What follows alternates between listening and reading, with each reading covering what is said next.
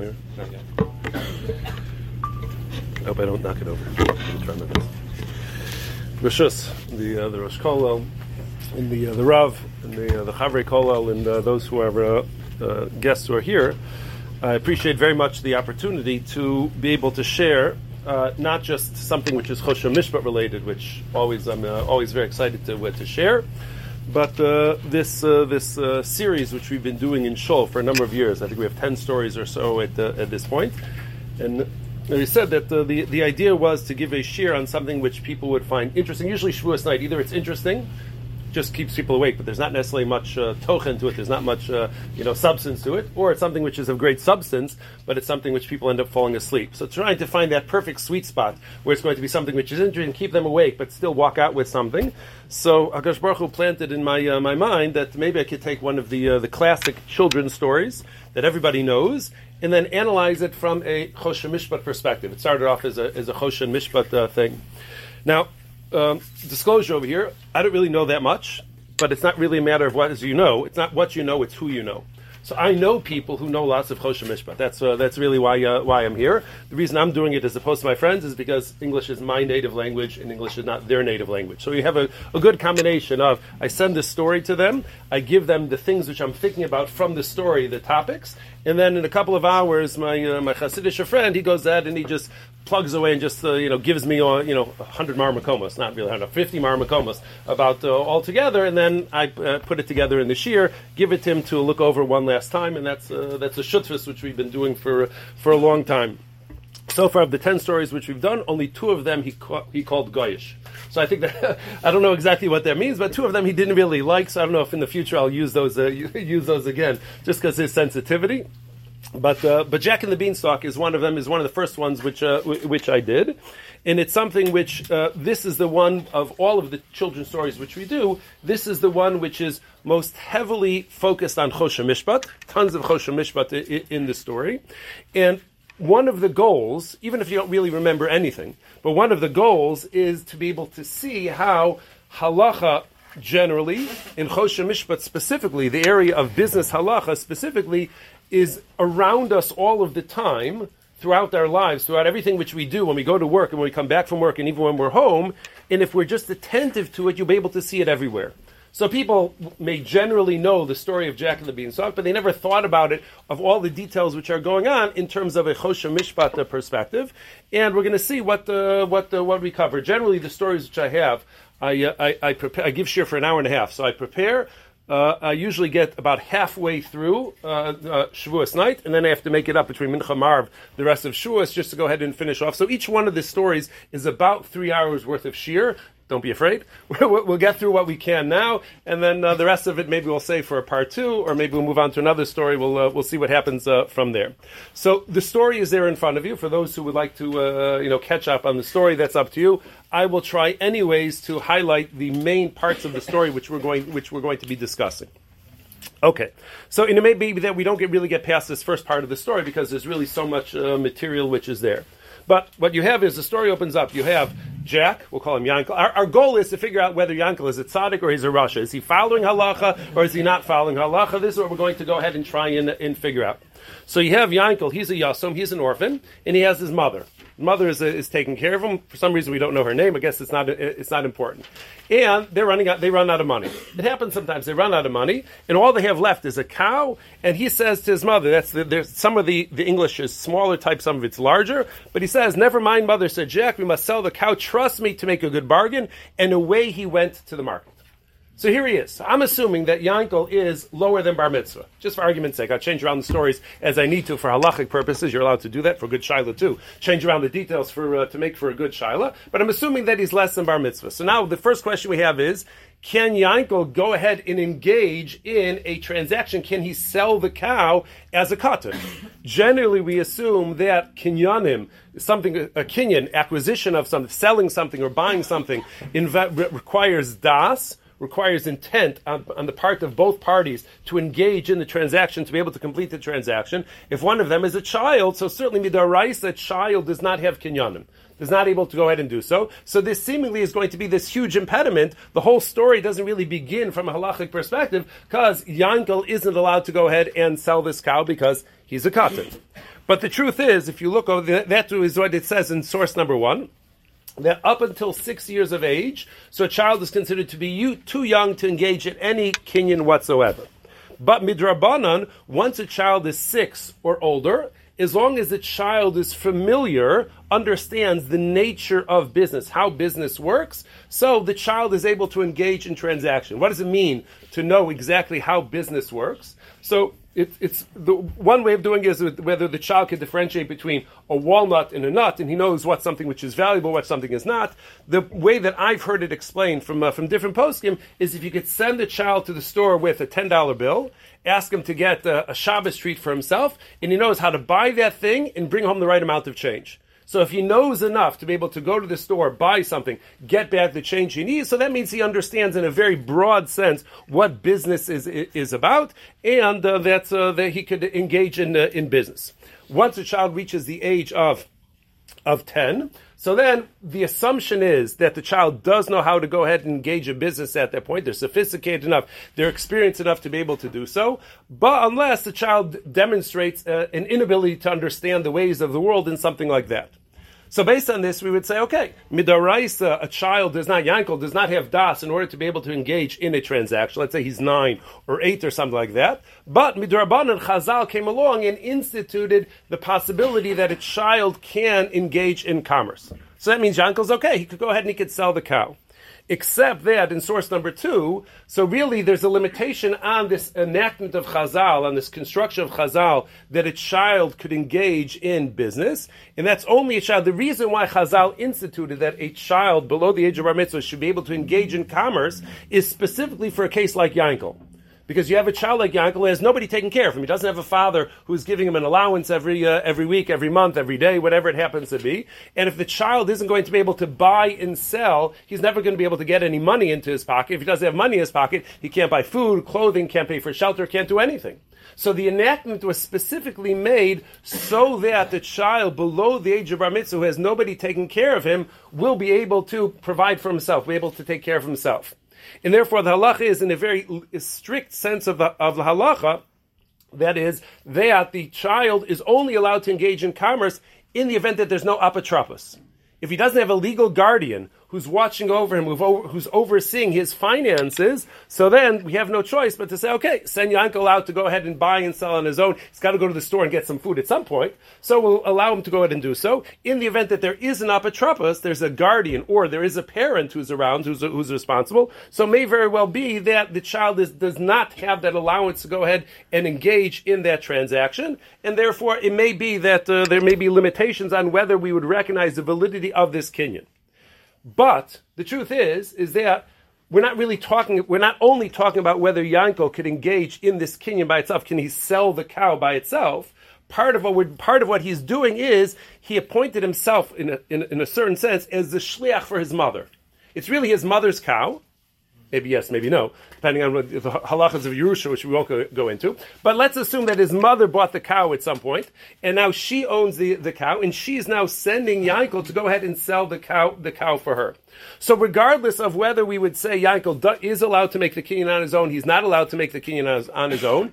If he's a shliach, if he's an agent for somebody else, although halacha certainly recognized the concept of shlichus, of agency, that shlucho shel adam kamoso, that you could go ahead and act on my behalf, and what you do is considered, you become my alter ego. That's where Chaim Cohn refers to it. You become my alter ego in this transaction. So although certainly that's a recognized way of being able to engage in business, and there are plenty of business people who don't do any of the kinyanim themselves. They have lots of different people who are making all the kinyanim for them, and they're just sitting in their office overseeing everything, but don't actually engage in kinyanim. So although that's certainly true that a kinyan can be done via shlichus, via agency, a child specifically below the age of bar mitzvah, such a child is not able to act as a shliach.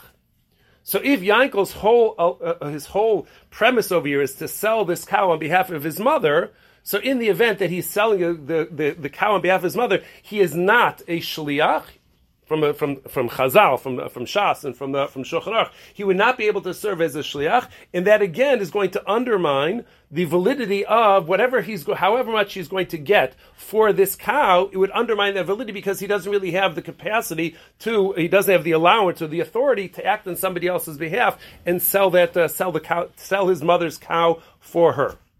But that's not always true. You have over here in the second part of source number 3, and certainly you see in source number 4, so anybody who's lived any time in Eretz Yisrael, visited Eretz Yisrael for a short period of time, so one of the things that you notice right away about the difference in terms of culture between Eretz Yisrael and the States is it's Keseder. It happens all the time in every local makolet that I don't know if adults ever actually go into the makolet. You just send the kids. You give them whatever shekel, you tell them to put it on the cheshbon, put it on the account, and just send them to the store. They do the Shabbos shopping, they do the birthday shopping, they do whatever shopping takes place. You just send the kids to go ahead and do so. So you could ask the question, if kids aren't allowed to be a shliach, if they can't be an agent to engage in commerce for an adult, so how do all those kinyanim take place? How can they possibly be recognized halachically? You get your cheshbon at the end of the month, which says that you owe 5,000 shekel. You say to the makola guy, listen, he wasn't my shliach. What do you want me to do? My kid wanted some candy. He bought 5,000 shekel worth of candy. I didn't authorize such a thing. It was never me.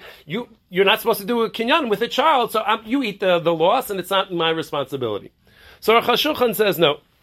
That he says explicitly, if the child walks into the makolet, if the child walks into a store and says, my father sent me to go pick up, I don't know if they still do, but it used to be that they could also just get wine for Shabbos too. The 7-year-olds are buying wine and some schnapps for l'chaim. But you send the child to the store to go ahead and buy this stuff for Shabbos, and as long as it seems reasonable that the child was sent by the parent to go ahead and do so they're not buying all of the candy from the candy aisle, they're actually buying Shabbos stuff, so then it seems reasonable that that the child was sent by the parent, and we do recognize the child would be able to act. It may not be official type of shlichus, but we recognize that the kinyan is going to take place between the parent and the merchant. And it may be that the child is serving no more than a role than kof ba'alma. He's just going ahead, he's taking money from one place to another. He's not creating the kinyan, making the kinyan. He's just the delivery person who's involved. Okay, so as far as that is concerned, so it may very well be that we could justify, maybe yes, maybe no, but we could justify the fact that Yankel is going to be able to sell his mother's cow. But now, what we get to is, this is where things get exciting and you need to put on your thinking caps. Should have had it on already. But here we have, so we know that the way the story is, and you have that on the second page over there, is that he's on his way to go to the market to sell his mother's cow, and some fella comes up to him. Here it says that it's a butcher, depending on which store you look at. So it's a different profession, but a butcher is interested in the cow, and he makes an offer to Yankel. He says, listen, I'll go ahead and for your cow, I will give you magic beans. So, anything you tell a child that this is going to be magic, a child's going to get very excited by that. That's why they shouldn't be doing business, because they get excited by the possibility of getting some magic beans. But he says that, listen, you're going to put them in the ground, they're going to grow all the way to the sky overnight. Not telling you what's going to happen when you get to the sky, but this is going to be this will be the kinyan. And Jack is all too excited to go ahead and engage in this transaction, to go ahead and be able to sell the last valuable object they have, which is the cow, and to get for that magic beans. Now at this point we need to go ahead and we need to explore, like frame by frame, exactly what's going on. Some of it you may be ahead of me as far as understanding the story, but we're just going to go ahead and try and look at this sequentially. Now, with all of our rational mind in place, put on your rational mind in a moment. So you say, selling a cow for magic beans, there's no such thing as magic beans, and therefore Yankel's getting ripped off. So in halacha, we refer to getting ripped off in the context of a transaction. That's what we call ona'ah. You have the Hebrew over there in the middle. Ona'ah, Reb Chaim Cohn translates that as exploiting. I say this specifically because it has a specific halachic meaning to it, but what I'm doing is I'm taking advantage of your ignorance. We're just going to look at it from the merchant perspective, but it works in the reverse as well. But I have some merchandise. You have no idea how much the merchandise is worth. Right? A good example would be if you want to sell a used computer to somebody who is older than you. So used computer, somebody older than you, so you could say to the person, listen, I bought this computer new 2 years ago for $2,000. It's in mint condition. You can see everything is good. I'll sell it to you for $1,500. They say, wow, sounds like a good deal. It looks as good as new. 2-year-old computer. It's not that old. They're thinking from a car perspective. It's not that old. Doesn't have that many miles on it. So they say, okay, $1,500 for a 2-year-old computer. Great deal. And they go ahead and they give you the money. The truth is, 2-year-old computer has too many miles on it. It's not really worth very much at all once it's already 2 years old, but they don't know that. So you're selling it for $1,500. You're exploiting their ignorance. They don't know the nature of the market. They don't know how much used computers actually go for. So you're exploiting that ignorance in order to get more money out of them. So this is something which is it's an Issa D'Oraisa to go ahead and exploit, as a merchant, to exploit a customer's ignorance. And the Chazal went ahead and identified certain parameters around that. The key number that you want to remember is 1/6. So if I go ahead and exploit you less than 1/6, so then if it's less than 1/6, we say the transaction goes through, you have no recourse whatsoever. Like the simple explanation is that we can't pinpoint an exact price anyways. So as long as you're within the ballpark, you're within range of a reasonable thing, so a little bit more, a little bit less is not going to be a big deal. If it's exactly 1/6, how we calculate that is a different shmooze, but if it's exactly 1/6, so then we say the kinyan goes through, the transaction goes through, but you get a refund. So if I overpaid 1/6, so then I get that money back, that has to be refunded back to me. If it's more than 1/6, so then that's what we call bitul mekach. So that cancels the transaction. I'll say, as long as the person who was exploited is upset that they were exploited, so they have the option to just cancel the sale altogether. To say, listen, I don't want to engage in the commerce like that in this transaction. The object isn't worth that much to me that I'm going to overpay to that degree. So those are the basic that's the basic parameters of Onah. Now it's essential to know about Onah, because people get confused when they first hear these halachas. Is what you have to know is what's called, you have to be aware or familiar with markets. Markets are going to determine everything when it comes to Onah. So as everybody knows, I just came from the airport. So this bottle of water, if you buy it locally at a store, by us it will be like Jewel or something like that, so it'll cost you $1, $1.50, $2 or something like that. If you buy that in the airport, there's a reason they don't have prices on things in the airport. Because if you knew how much they were charging you, it's $8, $10 for a bottle of water like that. So they say, listen, from $2 to $10, that's a multiple of 5. That's certainly more than 1/6. I may not be so good with fractions, but certainly from $2 to $10, you know that that's going to be way more than 1/6. So why is the airport allowed to sell a bottle of water for $10 when I could get it elsewhere for $2? So the answer to that is, what you need to understand is that the parameters or the application of Onah is market sensitive. So when you have in the airport is its own market by itself. And in that particular market, the reasonable cost for a bottle of water is $10. Haraya, the proof is they sell it and lots of people buy water. You get on the plane, every other person has a bottle of water that they went ahead and they did, unless they got ripped off one and they looked at their receipt, then they carry their own water things now.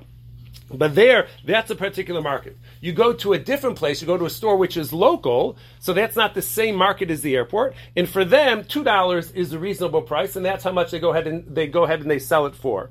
So determining Onah, whether it's more than 1/6, less than 1/6, or exactly 1/6, so that's market sensitive. And even though you could buy the exact same thing, everybody knows this from clothing stores. You could buy something at Saks Fifth Avenue. You buy it at Saks, off Saks, whatever they're off Saks.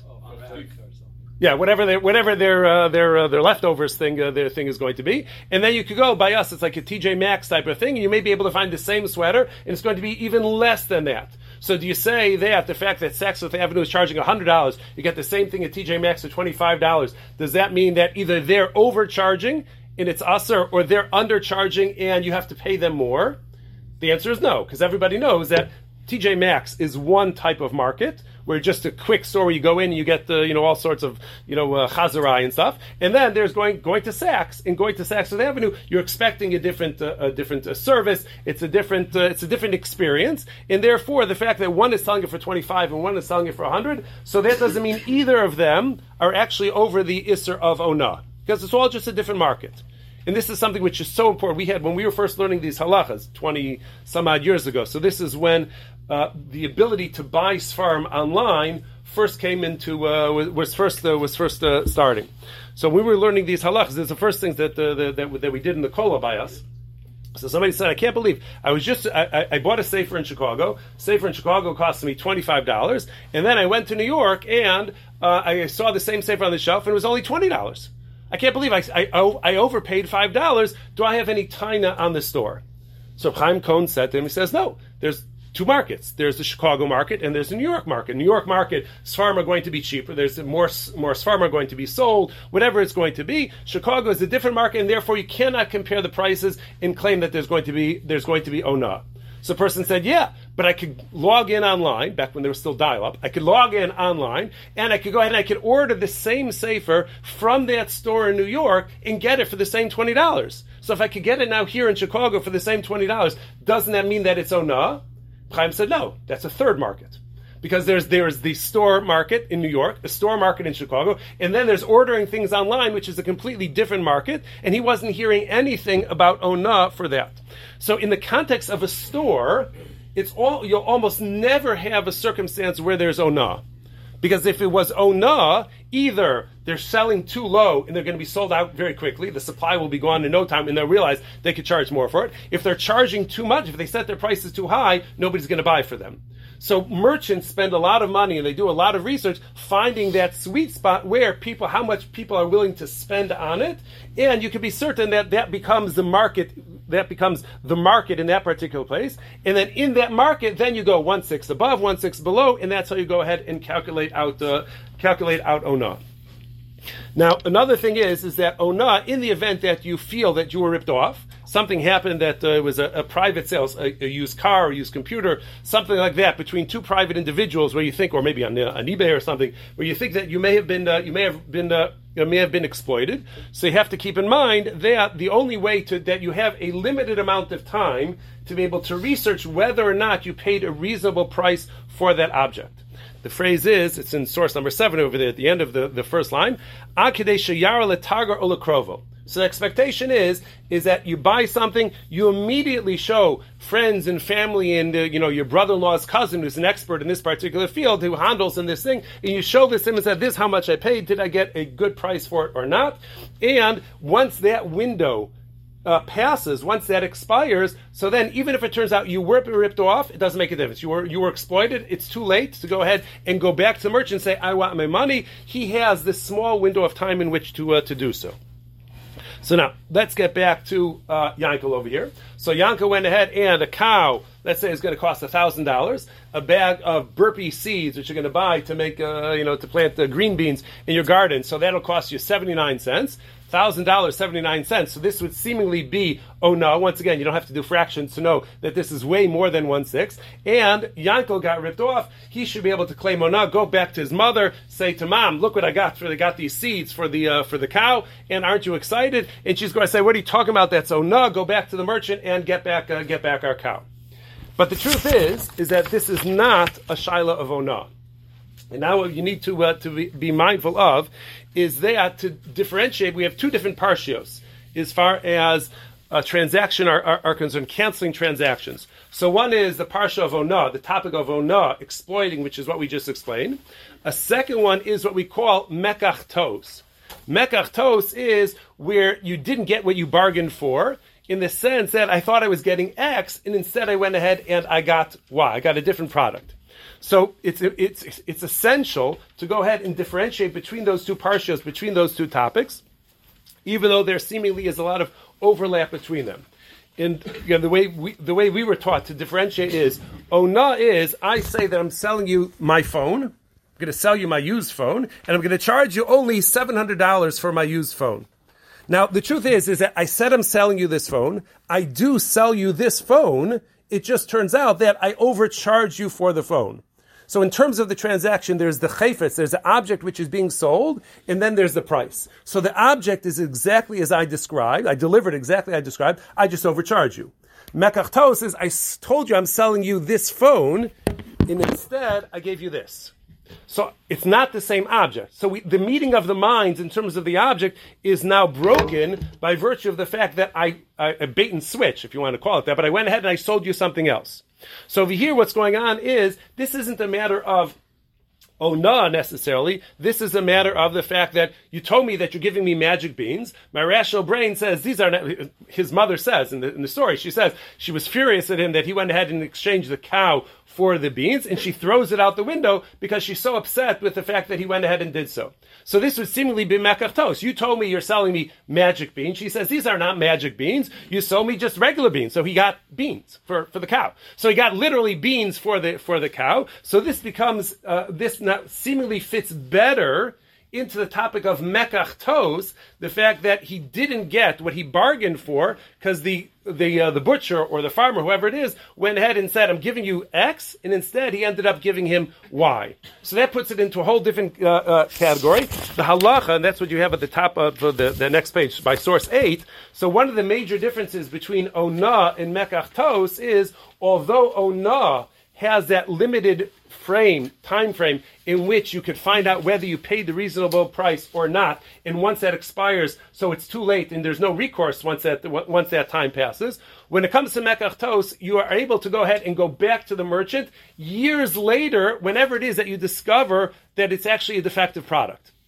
So you could have sold me a car and I could be using it for years and years, and I don't realize that there's any sort of defect in the car. And then at some point later on, a year, 2 years, 3 years, I could then the defect becomes evident. It's the type of thing which was in the car from the outside. It's not wear and tear. It was there all along. I could come back to you and I could say, listen, you sold me a defective car, and whatever the consequences are going to be. The price is also irrelevant, whether it was a shtus or a shtus. By mekach tos, no. And as long as it's not as long as the definition of a mum is whatever. Thank you. The definition of a mum of a defect is whatever a person most people would go back to the merchant and complain that this is not what I wanted. So there are some defects which, if you're buying a used car and you didn't realize that there's a little scratch on the bumper. So if you're buying a used car, you really expect that there's going to be a bunch of scratches there anyways. If you see a scratch afterwards, so that's not something that buying a used car is going to be grounds to go back to the merchant and say, hey, you sold me a car, you didn't tell me that this little scratch is over there, and I want to go ahead and I want to refund, I want to cancel the sale. So it has to be something which most people would go back to the merchant and say, hey, this is not what I bargained for, and I want to go ahead and I want my money back, and you take back the thing. Did you still owe for the benefit that you had of using it in the interim? So I don't want to talk about that, because that will get us into Ribbis. That'll take us in Choshen Mishpat, perhaps into Yerodea. So I'm going to stay away from that. But we had a shaila once. We actually have an article, Business Weekly, many years ago, about a store where they lost power at some point, lost power for 5-6 hours, and then the power came back on. What happened was that the ice cream that was in the freezer, it all melted, and then it refroze. And the question is, are they allowed to sell it? Because apparently ice cream which melts and then is refrozen isn't the same quality as something which was never melted and then refroze. So the assumption is that most people, by the time you get home, they would say, okay, I'm not going to schlep back to the store to go ahead and return my butterscotch ice cream to go get ahead and get a new one. But that this is something that people are makbid on the chatchila. So there's there's that as far. But the definition is of mum b'mekach, of a defective product, is what most people would go back and say, I want to cancel the sale because this is significant enough for what it is. So it's not a matter of price. It's a matter of just the extent of the defect. But you're allowed to go ahead and you're allowed to return it forever. So this gives more time. Usually, the most common shaila of something which is defective, which you don't discover till later in life, is bar mitzvah boys get all sorts of sfarim, Baruch Hashem, at the time of the bar mitzvah, and usually they sit on the shelf till, in the Beis Medrash or something like that. They get married if it's halacha sfarim. So it sits on the shelf for a long time, and then sometime later, 5, 10, 15 years later, they finally break out, oh, this is what an Aruch HaShulchan is. I thought I heard of the Aruch HaShulchan before, and it turns out I got one for my bar mitzvah, and then they open it up, and some of the pages are repeated, or some, there's a defect in the sefer. So technically, at that point, they could go, if they know who the merchant is, they could go back to the store and say, listen, you sold me an Aruch HaShulchan with missing pages, and you have to make good on the sale. And they say, but it happened 10 years ago. Well, it wasn't their tais. It was the tais of the person who gave him the present. You can go back to the person. We could trace it back. Yeah, we could trace it back. But ultimately, a merchant is going to be responsible for things. It could be that the gift giver, right? But another can of worms as far as that, how far back we're going to be able to go. But that's going to be the halacha of mum b'mekach. So theoretically, what we should be able to say is that when Yankel's mother goes ahead and realizes that she got beans for the cow, and her thinking is that they're not magic beans. So this is mum b'mekach. This is not a case of onah, that you went ahead and you got what you wanted, and it was just a discrepancy in price. This is, you didn't get what you wanted. You were promised magic beans, and the thinking is, if these are not magic beans, so that's mekach tos. You sold me something which it was not as advertised. But now this is not so simple. This is not such a simple thing that you'll be able to claim that, because there's an interesting halacha by chalipin. Chalipin, we often think of chalipin in terms of when you're selling your chametz, or you're authorizing the Rav to go ahead and sell your chametz. So go ahead and he gives you a pen, he gives you a yamuk, he gives whatever keli, whatever utensil he has that you lift up, and that authorizes the Rav to go ahead and sell chametz on your behalf. That's commonly the way we think of chalipin, but we can actually do a chalipin transaction where I have an object, you have an object. I don't need mine, you don't need yours, but I want yours and you want mine. We'll go ahead and we'll make an exchange. So there, you see in source number 9 over there, that when it comes to the transaction of chalipin, not a sale, but when it comes specifically to the transaction of chalipin, so it doesn't make a difference in terms of the price discrepancy. Because if I'm on my way to go ahead and give a shir in Minneapolis, and I need to make sure that I look nice, and a button falls off of my suit, and that would be humiliating. My wife would kill me if I went ahead and gave a shir with a button missing from my suit. I've done it before, so I know. That's why I'm here. So if, at that moment, the value of a sewing needle would be very valuable for me at that moment, because right now I need to get this button onto the jacket. So I may spend $10, $15, $20 to get that needle, so I could go ahead and sew this on. So I'll be able to go home and I would be able to say the shear went well. I may have a $10 bottle of water. I went ahead and bought it in the airport. In my desperation, I say to the person next to me, "Listen, I see you have a sewing needle. Do you mind making an exchange? I'll give you my $10 bottle of water for that sewing needle. Would you be willing to go ahead and do so?" And they say, "Yeah, a sewing needle for a $10 bottle of water. I'm so thirsty anyway, so we've been sitting on the tarmac for hours and they don't even put on the Air Force. Yes, you could go ahead. We'll go ahead and make that exchange." So even though the sewing needle is a 10-cent object and the bottle of water is a $10 object, we don't look at that as that price discrepancy. That doesn't bother us at all. It doesn't bother us at all, because the thinking is that when I'm trading my bottle of water for your sewing needle, nobody's thinking about this in terms of shavius. Nobody's thinking about this in terms of the value of the object itself. I want that object, you want my object. The fact that my object costs X and your object costs Y, neither of us are thinking about that when we're making this type of chalipin, when we're making this type of exchange. So the whole parsha of Onah doesn't apply when people are engaging in that type of transaction where they're not talking about value. And that's really what was going on between Jack and the farmer over here. Jack has a cow that he's looking to get rid of. The farmer has some beans which he's going to use to barter, and each of them is satisfied. I'll take your cow, you take these beans, and they're satisfied with that exchange. And it may very well be that even though there's a huge price discrepancy between them, that doesn't bother us in Hilchos Kinyanim. In the halachas of transaction, that's not going to bother us, because until now we were really talking about in the context of a sale. So in the context of a sale, you have onah. In the context of a sale, you'll have mekach tos. In a barter, you could also have mekach tos. But the topic of onah doesn't apply. It's specifically excluded from a transaction of chalipin. Now, it would be true if Yankel's mother had said to him that when you sell this cow, don't sell it for any less than $500, or don't sell it for any less than $750. And then when he was speaking to the farmer, he said, I need to get minimally this type of value from the cow. Once he's already saying, I need to get a certain amount of value, that takes it out of this chalipin parsha, and it puts it back into regular sale. So you have to be very attentive to the language which they're using and what the meaning of the minds is. But that may go ahead and account for the fact that he could theoretically go ahead and make this exchange of cow for beans, because when you're doing this type of commerce of bartering, so value is irrelevant. Yep. Now, before we get into the bartering in regard to onah, the seller offers a service along with the product. He offers, you don't have to go all the way to the market we'll do the transaction right here. What happens if someone offers a product, but a service along with a product? Does ONA apply to that? And how does that intersect?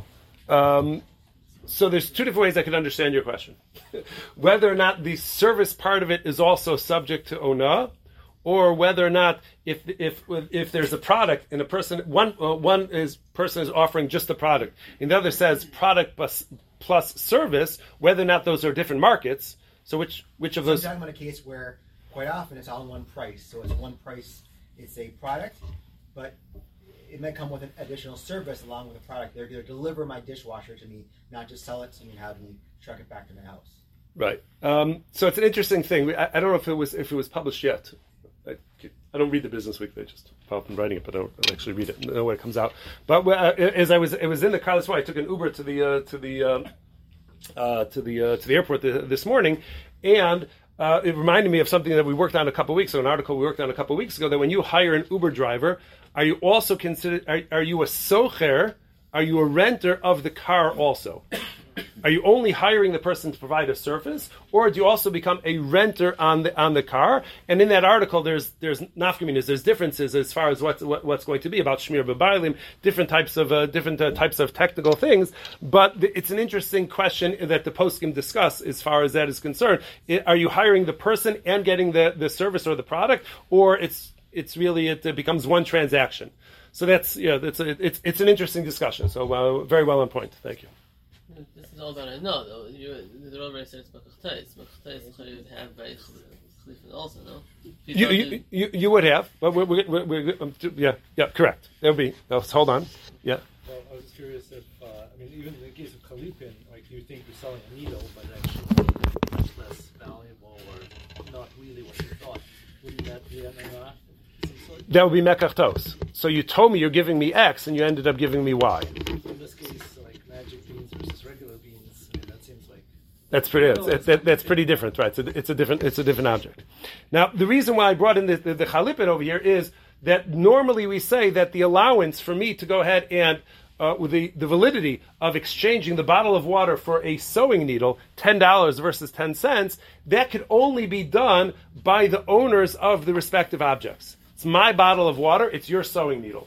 But if I send a shliach, I send an agent to go ahead and sell or buy something for me, so then that's what you have in source 10. So the allowance to have this huge discrepancy between the objects which are being exchanged, that's limited to the owners themselves. But if I appoint you as my agent to take care of the cow for me, Yankel's mother is sending Yankel to go ahead and sell the cow for her, he decides he's going to engage in this barter of cow for magic beans. So at that point, if there's any discrepancy whatsoever, if Mama Jack, she goes ahead and says, I don't want this at all, so she could be mavat, she essentially nullifies, or retroactively, we realize that the whole shlichus now comes undone, because he wasn't authorized to go ahead and exchange it for something which he may be interested, which is magic beans, but something which nobody there with his mother certainly was not interested in. And that also will potentially nullify the entire sale. And that's the famous phrase which you have in the middle of source 11 over there, of the tukuni shadartich v'lo lavusi. That any time I appoint you as my agent to represent me in a transaction, the basic assumption is that you're going to represent me to my benefit and not to go ahead and represent me in a transaction which is going to be to my detriment. If you're going to cause me a loss, I don't authorize you to represent me if it's going to cause me a loss.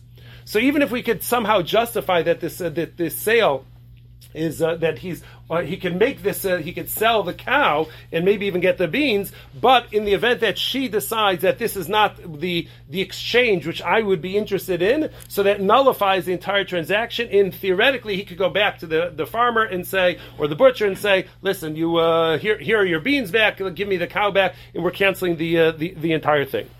Now what's interesting is, they actually were magic beans.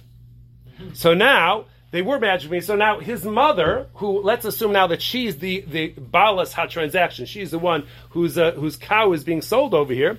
So she thought that all she got for her cow was a bunch of beans which are going to grow green beans. But it turns out that they actually are incredibly valuable beans, because they're able to grow this beanstalk, that's the name, beanstalk, which is going to go all the way up to the heavens. So here you have in source 12 and 13, you have a fascinating discussion in the poskim that relates to the mindset which is necessary in order to be able to engage in any transaction. And this is what the Ramah is describing over here is. We're talking about three parties over here. So I go to a merchant and I say, hey, looks like you have a lead bowl over there. How much do you want for that lead bowl? And he says, I'll give it to you for $10. I give him $10, I get the lead bowl, and then I go and I buy it because I know that one of you is looking to buy a lead bowl. So I turn around and I say to you, listen, I found a lead bowl, I'll sell it to you for $15. And you say, great, $15, that's less than I was planning on paying for a lead bowl. I'll be happy to go ahead and give you $15 for a lead bowl, and I sell it to you for $15. Now, you're using the lead bowl, you're using your pestle in the bowl, and you're grinding up your thing, and suddenly the lead begins to crack away, and you discover that there was a very thin layer of lead, and the entire bulk of it is all silver.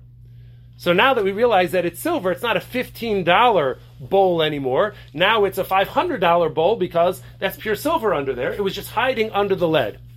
So you say to me, you'll never believe what happened. You sold me that lead bowl, and I appreciate it very much. You sold it to me for $15, but it turns out it was filled with silver, and it's worth $500. I priced it on eBay. I get $500 for that bowl. I say to you, hey, when I sold it to you, I thought it was only a $15 object, and that's why I sold it to you $15 object. If it turns out that it's a $500 object, give me back my bowl. Because that was my bowl, and I mistakenly sold it to you. I didn't mean to sell you a $500 bowl. I thought I was selling you a $15 bowl. I want my bowl back. So it's a good time? Do I have a claim? Can I go back to you, the customer, and say, listen, I didn't realize that it was such an expensive bowl, and I want my money back? So the Ramah says, I have no claim.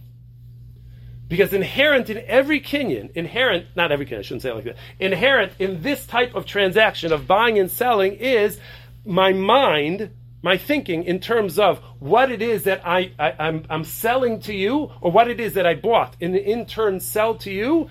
So the value of what I own is set at what I think it is. So if I thought that it's only a $10 bowl, which I'm selling for $15, I only owned $15 of that bowl. The other $485 of value of that bowl, I never owned that. So I sold you what I did own. I owned $10 worth of bowl. I sold you my $10 worth of bowl for $15. The other $485 of value, which I didn't realize that it had, I actually never owned it. And therefore, it's now yours, and you tell me to jump in the lake.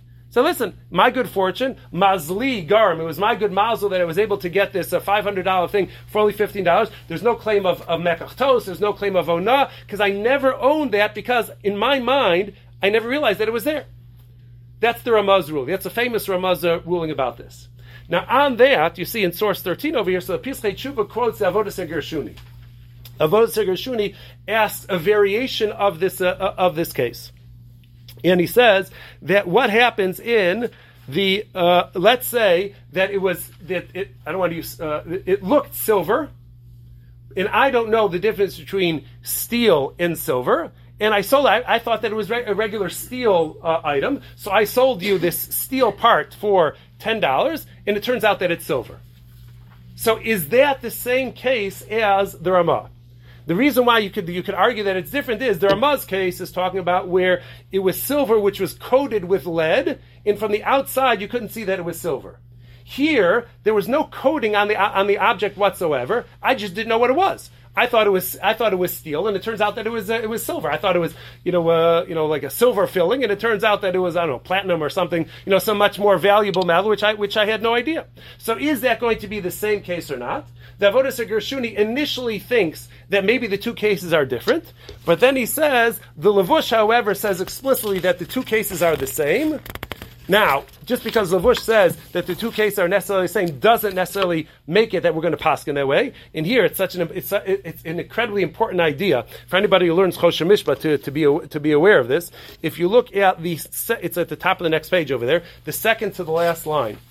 So just because the Levush says the two cases are the same, that there also, I only acquired the value which I thought it was, even though it turns out that it's more. This the end of source 13, last two lines.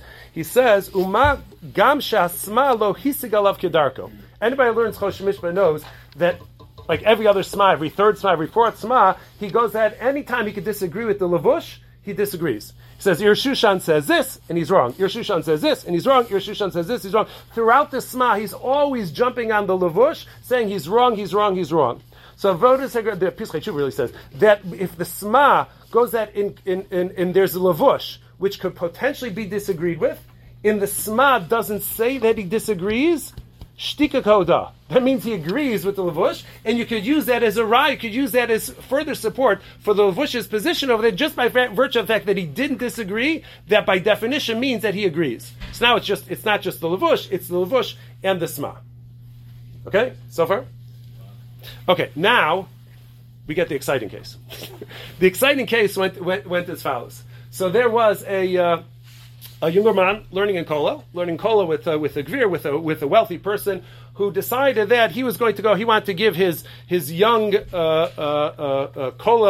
fellow chavrusa a gift, and he goes and buys him a set of 12 expensive crystal drinking glasses. Now, as a younger man with little kids in the house, what are you going to do with 12 crystal drinking glasses? Nothing. So he went ahead and he put it in the back of the closet somewhere, and we're just going to leave it there, and we're not even going to think about it because there's no way that we could possibly take this out because it'll be broken before we even get it out of the box. So he leaves it there 5 years, 10 years, whatever it is.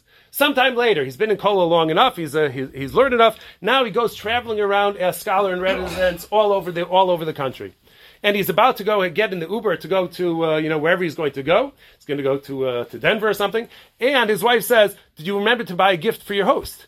He says, gift for the host? She says, where are you from? Do you not realize you always have to give a gift to your host when you're going to spend a Shabbos? They're hosting you for a whole Shabbos. How can you not bring them a gift? He says, the Uber's going to be in 1 minute. What am I supposed to do? So she says, oh yeah, it was just Pesach a few weeks ago. Remember, there's that box of glasses in the corner over there. Go ahead and just take that and give it to him. We're still not using them anyways. So he goes ahead and he gives them to his host, and shoin. Everything is wonderful.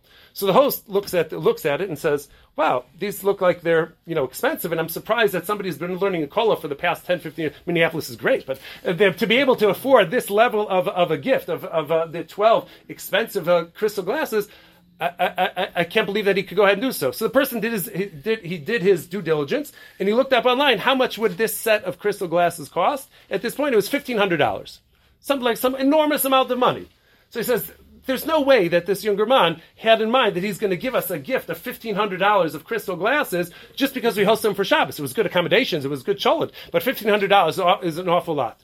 So he calls up the younger man, and he said, this is Ma'aseh Shaya. This is an actual story. So he calls up the person, and he says, do you realize that what you gave me? He says, I have actually no idea. I know that that an old chavrusa of mine had given me a gift of some crystal. I don't know anything about crystal. I don't know crystal from glass. But it sat in the closet for a long time. My wife said I should give it to a gift. I just gave it to you.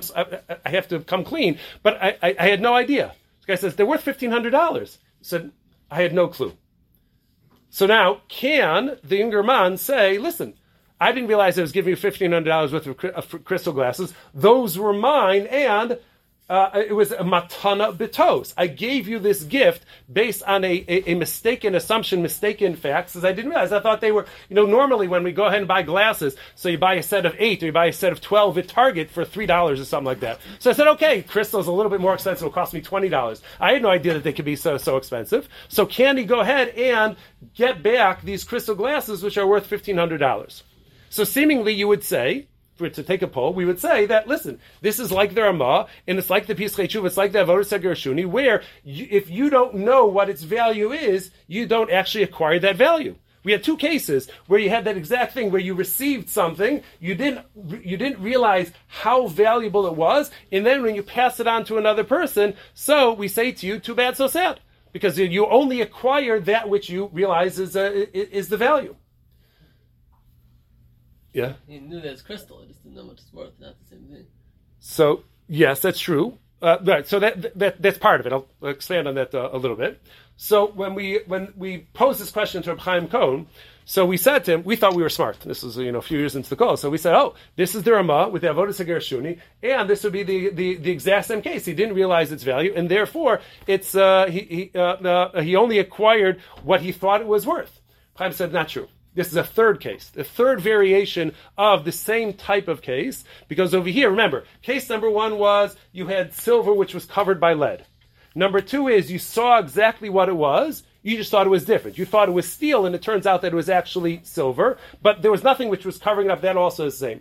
Here, the main thing is that a mekabel matana, somebody who receives a gift, or let's make it simpler, somebody who inherits property. Parent passes away, child inherits the property. So does the child need to know the value of every last item which is bequeathed to him in order to own it fully? So when I engage in buying and selling, then my das is going to be significant in terms of I had das $15 worth of product, not $100 worth of product, not $50 worth of product, and therefore I only acquired those $15. If somebody inherits property, or if somebody receives a gift, do you need to immediately go onto the computer, Google that gift, and find out exactly how much it's worth in order to acquire it fully? Absolutely not. Because as a gift, you have in mind, I will accept this for whatever its value is. So you don't have a specific value in mind to say that you owe to this extent and not to a larger extent. You have in mind whatever the gift is. That's what I'm going to accept, and that's what I'm going to go ahead and acquire. So in that type of context, where, number one, he knew what it was. He just, also what you said, Rabbi Gross, that he knew what it was. He just didn't know how much those things go for. And on top of that, where he doesn't need to have kavana in order to acquire the full value of the gift. He just has to have in mind, I'm acquiring this gift, I'm accepting that gift. So that gives him full ownership of it, regardless of what it actually, what it's actually worth. So Chaim said that technically he could go back to the recipient where he was the Shabbosos and say, listen, there was a matana b'tolos. I gave you this mistake in error. I didn't realize how much it was, and therefore I want, it's awkward to do so. I probably wouldn't do so, but he could theoretically go back and say, I want this back because there was never an intention to give you $1,500 worth of crystal. Okay, where are we for time? I have a flight at 12:17. So. Okay, I'll just tell you what the remaining topics are, and we won't go through them in depth, just so you'll see. So finally, he goes I don't mean the spoiler alert in case you don't want to know the rest of the story. But the beanstalk actually grows up. There's a giant up there. It turns out he finds out that the giant had killed his father. That's why he was an orphan, because the giant had actually killed his father, and the giant stole all of his father's stuff. That's why they were poor. So now the question is, now that if you steal property and then you kill the person whose property you stole, do you then become the owner of that property at that point or no? So sources 14 and 15 say that you do not, that Yehush, once you stole the property, even if the owner subsequently despairs from ever recovering it, so you're not going to be able to get it back. And in source 16 it says that even in the event that you didn't actually kill the person you stole from, he just dies on his own. So, nonetheless, there's still going to be your obligation is to return the stolen property or to repay the heirs of the person that you stole from. So, Jack, actually, all the stuff which is there at the top of the beanstalk, which is there on the cloud, all of that actually belongs to Jack. That's why he has the right to that stuff. So now, okay, there's a shiloh about taking money from married women. Well, we won't do that. Taking the law into your own hands. So now Jack decides to do is, if this stuff actually belongs to my father because the giant killed my father and stole all my father's stuff, do I have the right to now steal it back from him? He stole from my father. I am the rightful owner of this stuff anyways. He has a chiyuv, he has an obligation to repay me. So can I just go ahead and take it on my own? So that's why you have source 17, 18, and 19 about the parameters of Avidinish Dinil and Afshay, taking the law into your own hands, taking back the property which is yours, the statement of Ben Bagbag about not taking back something which is yours, so it shouldn't appear as if you were a thief in the exact parameters of that. Yearning for more money, so he makes away with a large amount of money, and then he gets greedy and decides he's going to go back up the beanstalk and take more stuff from the giant. And whenever you begin to get greedy, so that's when things go downhill. Up there, he knows that it's a threat to his life, whether you're allowed to engage in a dangerous profession, being a hunter, being a football player, doing, Australian rules football or something like that, whether you're allowed to do that. So that is a sugi by itself. Then you have, in source 20 over there, he actually stole the hen, which is able to lay golden eggs. So if he were to be obligated to return that, does he have to return all of the eggs which the hen laid while it was in his possession? They would have laid them had they been with the giant, and the giant would have acquired them. But he stole the thing, and then it laid a bunch of eggs. When he returns the head, when he returns it, does he have to return the eggs, or he's able to keep those eggs on his own? So that you have over there in source 20. Whether or not you're allowed to benefit from stolen property, that's source 21 over there. And then at the end of the story, you have where the giant is running after him, and he goes ahead and he chops down the beanstalk, so the giant falls and kills him. So there you have the whole sugya of rodef. If somebody's pursuing you, you're allowed to go ahead and kill the pursuer in order to defend yourself. And if you look, I left it there for the younger light over there. There's an interesting afike yam about which was from Parshas Pinchas, and we just had it this passage by Ir Miklat, that we know that the person who inadvertently kills somebody has to run to the city of refuge in order to be safe, because otherwise the Goel Adam will be able to kill him. What happens if the murderer defends himself and kills the Goel Adam? So is there any liability for defending himself against the Goel Adam wants to go ahead and kill him? So that's the Fika Yam, which is in source 23. I very much appreciate everybody's attentiveness. I hope that it was as much fun for you as it was for me to be able to deliver this year, and appreciate the opportunity.